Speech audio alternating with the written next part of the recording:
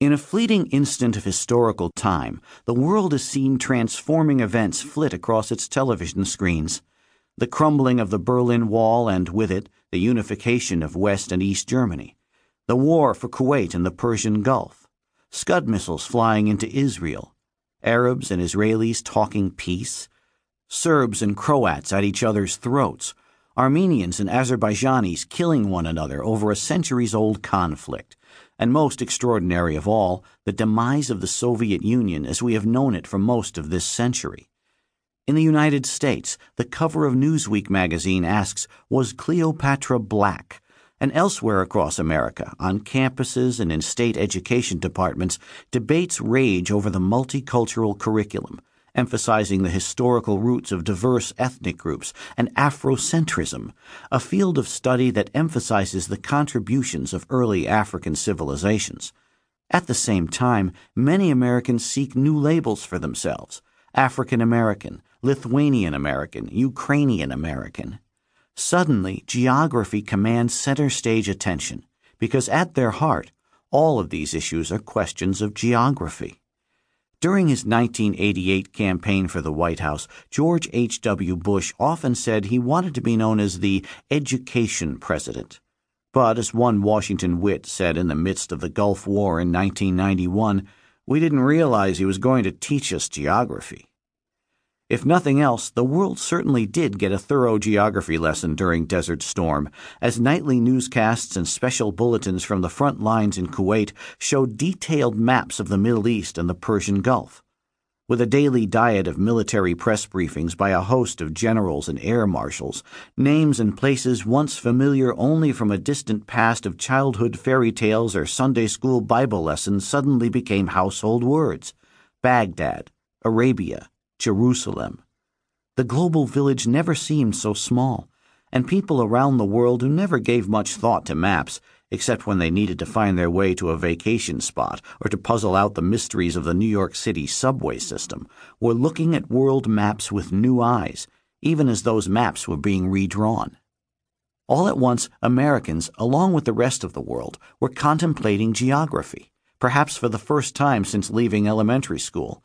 Unfortunately, for most of those people, the word geography conjures up images of musty textbooks, or being forced to memorize the names of capitals, or elementary school assignments in which you pasted a cotton ball on maps of Alabama and Mississippi, a copper penny on Utah, and a grain of rice on China to show the chief products of these locations.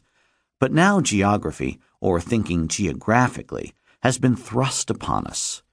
We can no longer afford the blissful ignorance of thinking of the world in terms of the famous New Yorker poster by artist Saul Steinberg, in which New York fills the foreground while the rest of America and the world beyond appear as insignificant bumps on the horizon. The irony of this modern inability to think geographically, or sheer disinterest, is that it is so far removed from the thinking of the past. From the earliest moments of human history, people have had to think geographically in order to survive and for the world to progress as it has.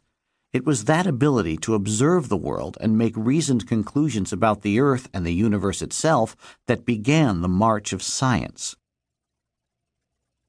Geographic Voices, Aristotle, 384 to 322 BC.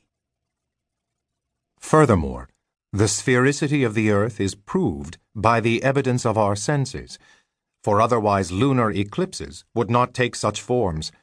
For whereas in the monthly phases of the moon the segments are of all sorts, straight, gibbous, and crescent, in eclipses the dividing line is always rounded.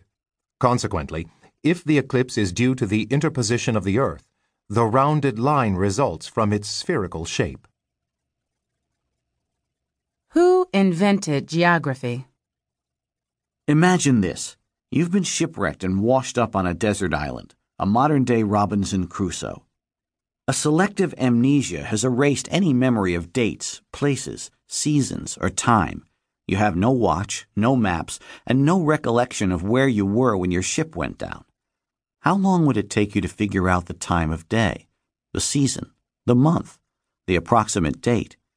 You notice that the water comes way up onto your beach and then goes back out later in the day. Why does it do that? As you lay back in your tropical paradise and looked at the night sky, could you distinguish among those pinpoints of light that move through the heavens? When would you plant some crops to keep yourself fed? After all, coconut milk and wild berries only go so far. Do you know the distance to the other side of the island? How would you measure it? And what about your approximate location in the world? You've forgotten latitude and longitude exist. Do you know where in the world you are? If you managed to figure out all that, could you then determine what shape the world is and how large that world might be? Well, the ancient Greeks, or more accurately, a varied group of people we have lumped together and called the Greeks, managed to do just about all of these things. Of course, it took several geniuses working over the course of a few centuries to pull all of this together, and not without a few substantial mistakes that were kept alive for most of the next 20 centuries, influencing everyone from the hierarchy of the Roman Catholic Church to Christopher Columbus.